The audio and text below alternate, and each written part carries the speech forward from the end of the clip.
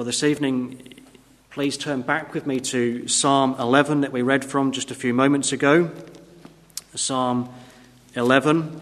And I want to draw your attention especially to that third verse that we read there. It says, David writes, "If the foundations be destroyed, what can the righteous do?" If the foundations be destroyed, what can the righteous do? And our title this evening, as you'll see on your sheets, is taken from that verse there. What can the righteous do? I don't think there is anyone in all of human history, except for the Lord Jesus Christ, who knew as much about trials and afflictions as King David did. And as we come to this psalm this evening, Psalm 11, we find David in the midst of a very trying temptation. It would appear from verse 1 that there was a group of people who were encouraging David to flee for his life. You notice that in verse 1 there, "Flee as a bird," these people were saying. "Flee as a bird to your mountain." They were encouraging him to run away. Now, we don't know the circumstances about this psalm. We don't know the background to this psalm. It would appear that most likely it fits in that part of David's life when he was in King Saul's court. You remember how he used to play for King Saul on the harp. And there was those occasions, at least two, that are recorded in Scripture. 1 Samuel 18, 1 Samuel 19, where Saul took up a javelin and tried to pin David to the wall in his anger and his jealousy. You remember that Saul had become jealous of David because the people were singing, weren't they, that Saul have slain his thousands and David his 10,000s. And because of that, Saul sought to kill David. And it would appear in verse 1 here that it's at that time that David is being advised to flee for his life, to run away, leave his current position and escape the danger that he was in. And as I said, it's unclear where this attack was coming from. Was this coming from external sources? Was this his enemies who were mocking him and they were saying to him, "Well, look, fly away like a timid and easily scared bird," as if he had no other refuge to go to. "Look, flee to the mountains. You've got nowhere else to go." Or perhaps another external source, perhaps this was the unwise counsel of friends. Friends were saying to David, "Look, you need to get away." And they were giving him unhelpful advice. Of course, it could be something internal. We don't know whether this is David's inner turmoil within his heart, whether these are thoughts that are coming in, a voice inside his head. In a sense, it doesn't really matter where this voice was coming from, whether it was internal or external. He was in danger. Verse 2 tells us that. "For lo," we read, "the wicked bend their bow. They make ready their arrow upon the string, that they may privily shoot at the upright in heart." He was in danger. His enemies had their bows bent, primed, ready to shoot at King David. They were ready to fire at God's servant. And David summarizes his position here in verse 3. And he says these words here, "If the foundations be destroyed, what can the righteous do?" The climate of his day, as he looked out across his world, all he could see was the foundations of life crumbling in front of him. The foundations were being destroyed. And while we look at the life of David, and as we see his trials and his temptations here and the difficulties that he's faced, we also have to note, don't we, that David's experiences are not unique to him. Christ warns us, doesn't he, in the Gospels, that in this world ye shall have tribulation. God's people will have tribulation in this world. And there'll be times in the believer's life when everything seems to fall apart. But the question is, how should the believer respond? What can the righteous do, David asked? What can we do when the props of life are kicked out from under us? What is our reaction when we see the foundations of society and of life crumbling around us? As we look around us even today in this current situation, in the pandemic and everything that's happening, we may ask this very question: what can the righteous do? Well, David here in Psalm 11 provides us with the answer. And I want us to look at two things this evening that David does, two things in this psalm that we can draw out, that as Christians, as believers, this should be our response to when we see everything crumbling around us. And so look with me then firstly, as we look at this psalm together and we consider this question, what can the righteous do? Notice firstly with me David's steadfastness. David's steadfastness. We've noticed this verse 3, David setting the scene before us, and as he does so, he uses a metaphor, doesn't he? He uses this metaphor about foundations being destroyed. Now, the word that's translated there as foundations, you could also translate it as pillars. And the pillars and the foundations, they're what support the building, aren't they? They're what hold the building up. Without pillars, without foundations, everything else is destroyed and everything else falls to the ground. Foundations are absolutely vital if an edifice is going to remain standing. And we could say, couldn't we, that if the foundations are not right, then nothing is right. And Christ, of course, told a parable about this, didn't he? He told a parable about two builders. And both of these builders built houses. And those two very similar houses both went through very similar storms.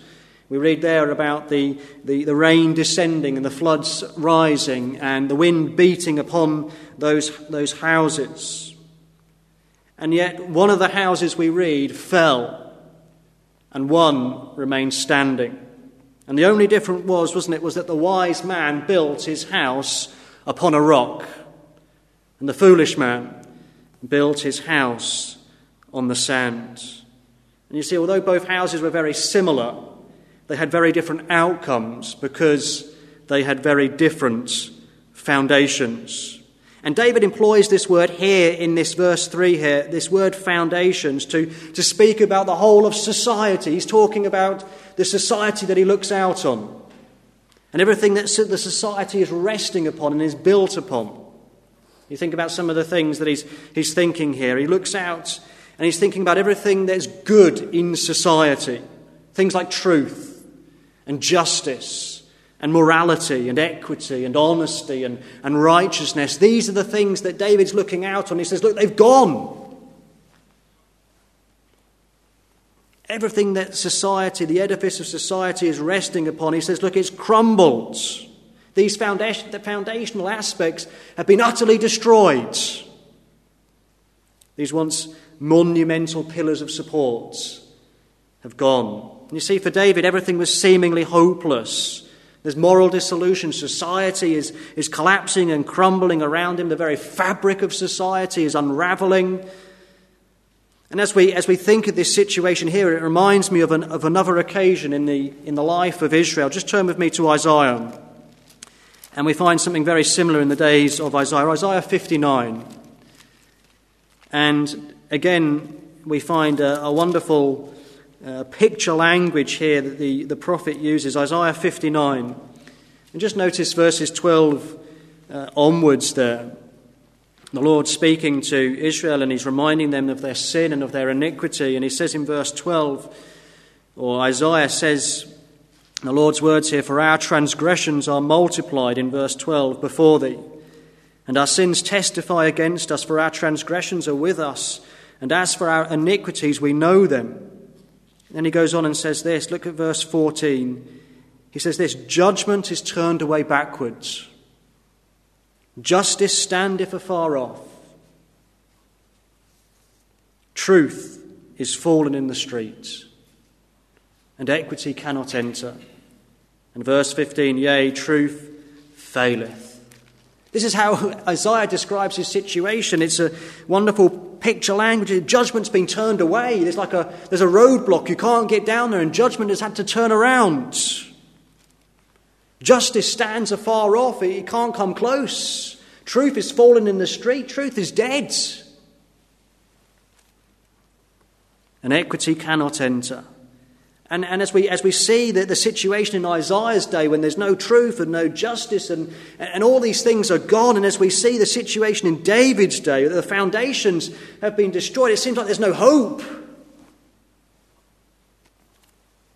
The word destroyed here in our text, it's in the future tense. And the implication is this, it's like these things are present now and they're going to go on forever. It's going to be an endless reality. There seems to be no hope. The dreadful condition that David describes here just will seemingly have no end.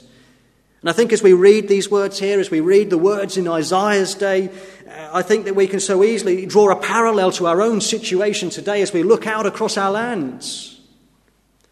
Our own land here in 21st century Britain, don't we live in days of moral declension? Do we not see truth is fallen in the streets? Do we not hear daily of wickedness and violence? Wickedness in high places. We see good being called evil and evil being called good, and bitter sweet and sweet bitter and so on.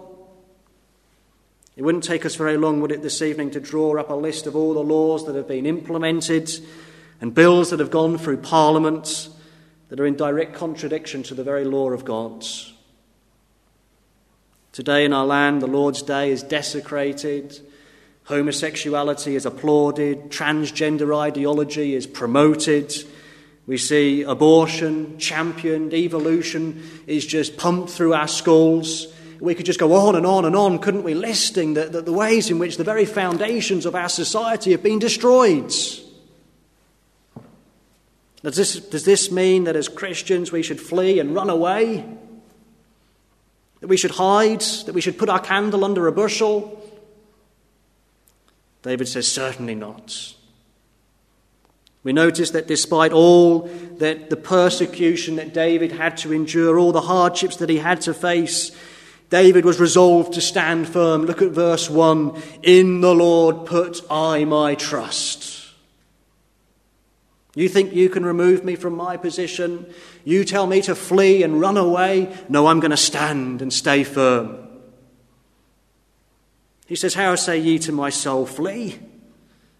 You know, as Christians, we need to hold on to the principles of Scripture. We may be encouraged to flee. But David here says, don't give unbelief any ground in your hearts, friends, tonight. Stand firm. You know, as I was preparing this sermon, I was reminded of something that I read very recently. Perhaps you saw it. I saw it on the BBC website. It was about the lighthouse at Orford Ness. I wonder if you've ever been there, Orford Ness in Suffolk. There was a beautiful lighthouse that used to stand on the edge of the shingle there, a red and white, a lovely lighthouse. And it was established over 200 years ago, and it's a particularly perilous part of the coast. Prior to the lighthouse, many ships were wrecked and lives were lost. It's impossible to say over those last 228 years how many lives that lighthouse has saved. And yet, in 2013, the lighthouse was decommissioned and it's been dismantled and it's now been demolished. Why? Well, because over the years, the foundations of that lighthouse have been destroyed. It stood once over 80 metres from the sea, and now it stands right on the edge of the sea, and the relentless tides have taken away the shingle from underneath the concrete footing of that lighthouse, and now it has no sure and steadfast foundation. And I think there's plans, they just very recently dismantled it, and there's plans to take parts of it and set it up nearly 2 miles inland as a memorial to that lighthouse. And you know, friends, as I was reading that article on the BBC News, I couldn't help but draw a parallel between that lighthouse and our church in our lands. The relentless tides of opposition have just come in, haven't they? False doctrine has swept in, and it's just removed piece by piece the very foundational aspects of the church. Now we see churches that were once great beacons of light beacons of light that was preaching the gospel of Jesus Christ, and souls were saved. We see them that they've been decommissioned, dismantled and demolished. And isn't it so sad, isn't it, that so many of our churches today stand a bit like that lighthouse. They stand as nothing more than memorials to what God has done in the past. And friends, this evening we may be discouraged, and the devil may be telling us, look, flee, abandon your post, leave everything, leave the very foundations, leave everything. Everything's crumbling around you. What can you do as the righteous? He says to you, flee from preaching about sin, flee from preaching about repentance. Don't speak out against abortion and all the other things that we see, homosexuality and so on, all the things that we were thinking about just a moment ago. And the devil comes to us and says, leave it all. Bury yourself, Christians, hide yourself. Go on, fly away to your mountain. But David says in such times as this, what can the righteous do? Well, he says, stand firm. David remained unmoved. He remained steadfast, unwilling to flinch. And friends, in our Christian walk, so should we. It may cost us. It may cost us in our work. It may cost us in our families. But David says, stand firm. Before we move on to our second point, I can't help but think here as we see the resolve of the psalmist that we see something of Jesus Christ. You know, Spurgeon said about the Psalms, he said that it was the heavenly design that the Holy Spirit has presented to us the experience of Jesus in the model of the experience through which David went through. David is a picture to us of Jesus Christ. And as we see the resolve here of David, we're reminded of the resolve of Jesus Christ. Do you remember how often Christ was put off from going to the cross? How often the devil sought to sidetrack Christ? Don't go to the cross. He used even Peter. Remember what Jesus had to say to Peter? Get behind me. And yet Christ set his face, didn't he, as a flint to Jerusalem. He was prepared and he was steadfast, even when he was on Calvary's tree itself. You remember how the devil saw Christ on Calvary and he sought to get him down with all the mocking and the jibes that people gave. He saved others, but himself he cannot save. Come down. And yet the Lord Jesus Christ, just like Nehemiah, remember Nehemiah on the wall, I am doing a great work so that I cannot come down. And Christ answered the devil in that way, and praise God, Christ was steadfast.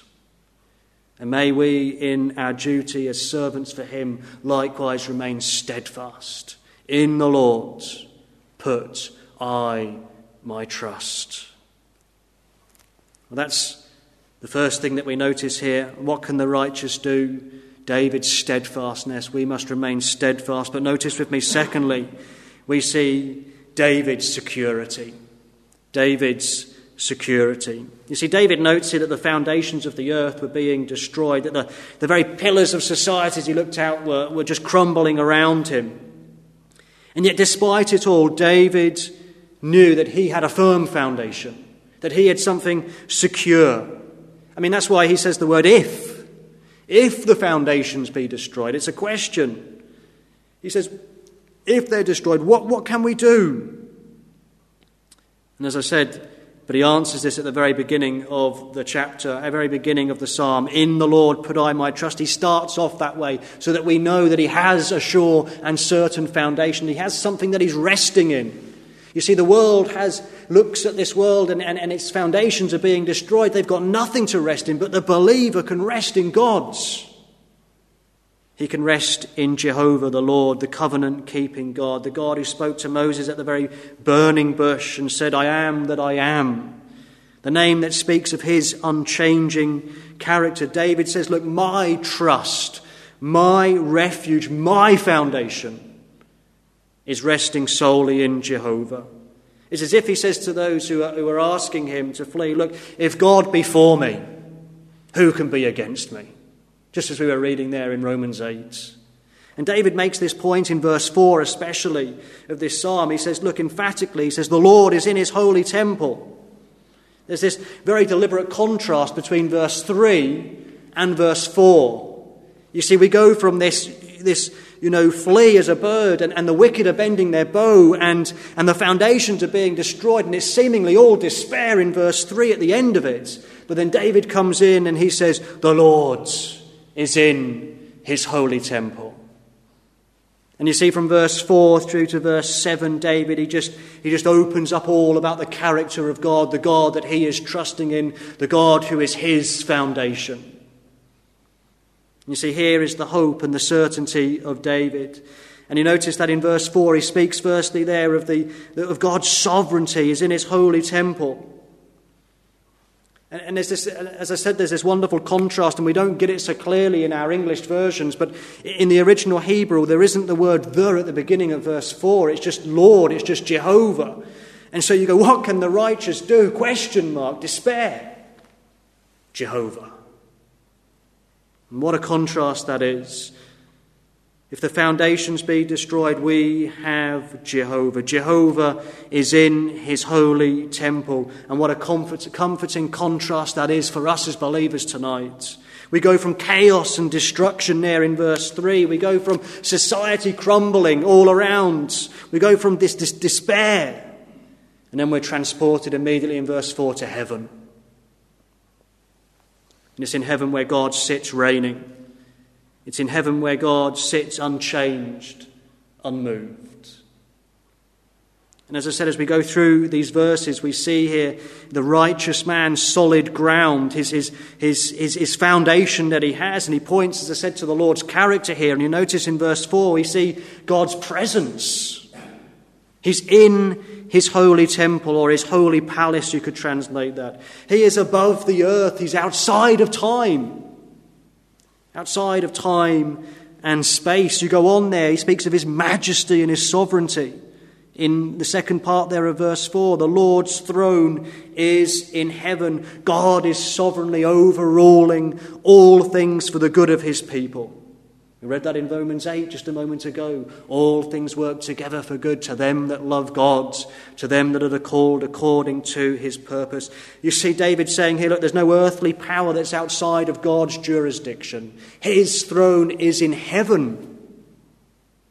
You remember in the life of Nebuchadnezzar, he had to come to realize this, didn't he? There he was, he looked out over the walls of his great kingdom and he thought, I am the greatest, I am so powerful and so I've got so much majesty. He was filled with pride, wasn't he? And you remember what he had to come to say after the Lord had humbled him. He had to come and realize that God's dominion, he says, is an everlasting dominion. And his kingdom is from generation to generation. And all the inhabitants of the earth, he says, are reputed as nothing. And he doeth according to his will in the army of heaven and among the inhabitants of the earth. And he says, and none can stay his hand or say unto him, what doest thou? You see, Nebuchadnezzar, the great potentate, the great ruler of his day, he had to come and he humbled himself before God and he realized the Lord's throne is in heaven. And none can say to him, what doest thou? And you notice he then goes on here in verse 4. He noticed that God's knowledge and his wisdom. He says his eyes behold, his eyelids try the children of men. All things are naked and open before God, the God in whom we live and move and have our being. And we have to say, don't we, thou God seest me. He sees all about us. He knows us. Remember another psalm of David, Psalm 139. Just turn a few pages to that psalm, a wonderful psalm that speaks of God's wisdom and knowledge. He has to say there in Psalm 139, verse 1, O Lord, thou hast searched me and known me. Thou knowest my downsitting and mine uprising. Thou understandest my thoughts afar off. God knows even our thoughts. And he says, Thou compassest my path and my lying down and art acquainted with all my ways. And David comes to that point, doesn't he, where he says in verse 6, such knowledge is too wonderful for me. It is high. I cannot attain unto it. And we have this picture here of God, as it were, with his eyelids closed and looking upon this world and not upon the inhabitants of this world. It's a wonderful picture there. The picture there is of somebody who's so focused on something that they sort of squint. You know, when you look at something close up and you close your eyelids a bit and you look at it to focus upon it and remove all distractions. And David says here, look, it's as if God's focus and his love upon his people is so particular. He has this particular love for his beloved children. He focuses all his love and affection upon them. His eyelids try the children of men. David goes even further in this psalm. He speaks not only of his majesty and sovereignty and his presence and his knowledge and wisdom, but then we have his righteousness and his justice. God takes offense at sin, doesn't he? He is the righteous Lord, we read there in verse 7, who loveth righteousness. So much so there we read that his very soul hates violence and sin. His very inner being, his heart, is utterly opposed to wickedness. And it hates violence. This is the very nature of God's. He's holy. He's righteous. He's just. And God will surely bring judgment, and he will surely execute justice on the wicked. Just as he rained fire and brimstone, we read here, on Sodom and Gomorrah. And David says to the people, look, he says, here is your comfort, here is your foundation. And believer, this evening when we feel the taunts of the enemy, when we see the foundations being destroyed and we're being asked to flee as a birds, and we feel that the very foundations of this life have been utterly destroyed, it's then that we must turn to God and seek him and trust him. He is our sure and certain foundation. And David asks the question here, it's an interesting question. What can the righteous do? Notice what he says. It's not what can the righteous feel, not what can the righteous think, but what can they do? And believer, we have this sure foundation because of who God is and because of all that he has done for us. Especially through his Son, the Lord Jesus Christ, don't we? Our foundation rests upon him. We can trust him and be secure in him, our Saviour, firm as a rock. The Lord Jesus Christ, he has given us this everlasting love. We can think of his perfect life of obedience, his atoning death at Calvary. We can think of the fact that he was buried and yet he rose again. These are the foundational truths that we rest everything in. We rest in Christ. And we can rest in that fact that Christ shed his precious blood. That's why we can think of those wonderful words. We're going to sing them in a few moments' time or reflect upon them. My hope is built on nothing less than Jesus' blood and righteousness. I dare not trust the sweetest frame, but wholly lean on Jesus' name. And what does the chorus say? On Christ the solid rock I stand. All other ground is sinking sand. You know, the third verse of that hymn, his oath, his covenant, his blood supports me in the whelming floods. When all around my soul gives way, he then is all my hope and stay. Henry Law, in his devotional commentary on the Psalms, said this: how blessed and how encouraging are these truths.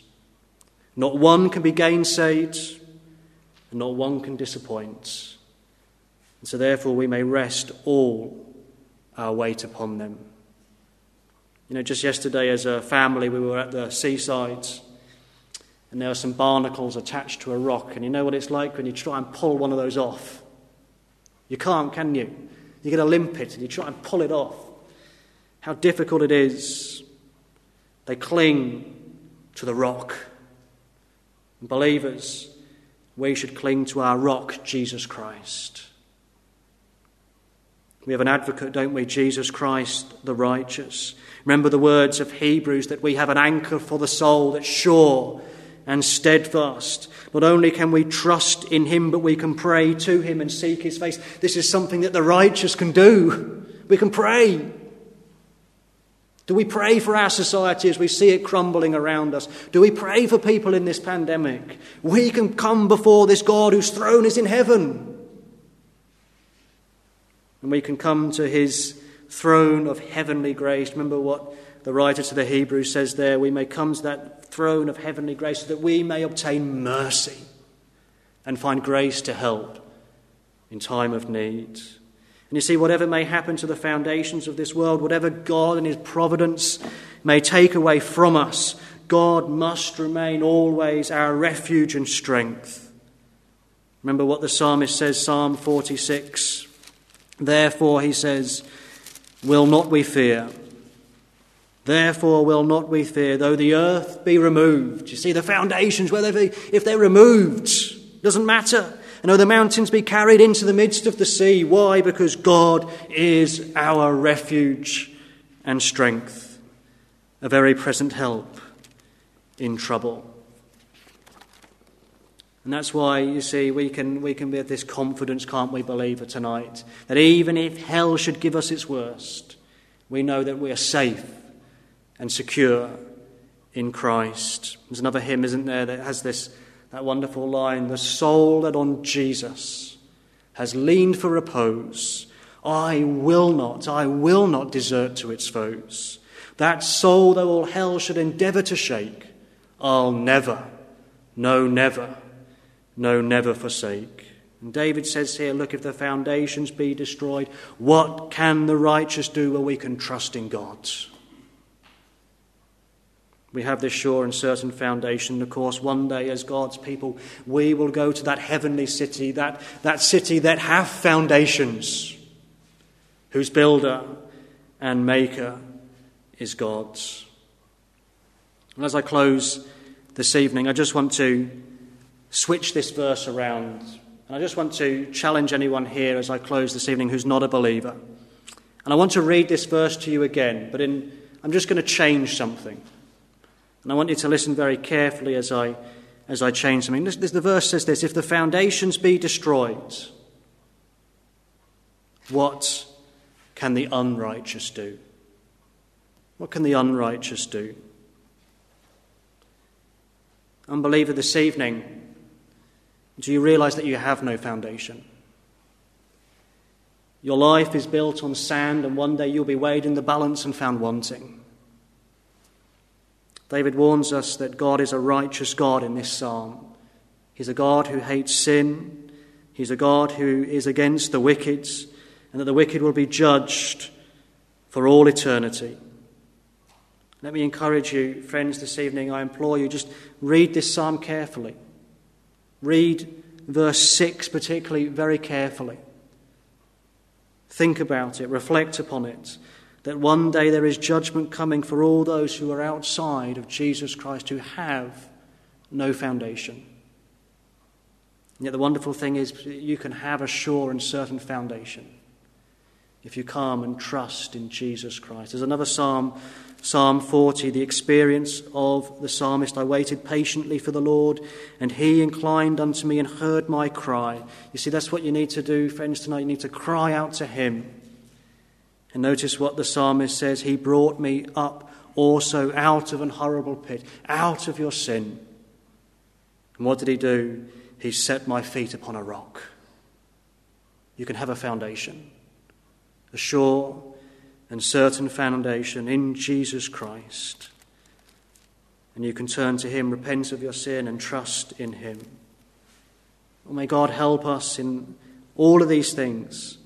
May he write his word upon our hearts. May we be those who are trusting, steadfast, and trusting in our secure and certain foundation.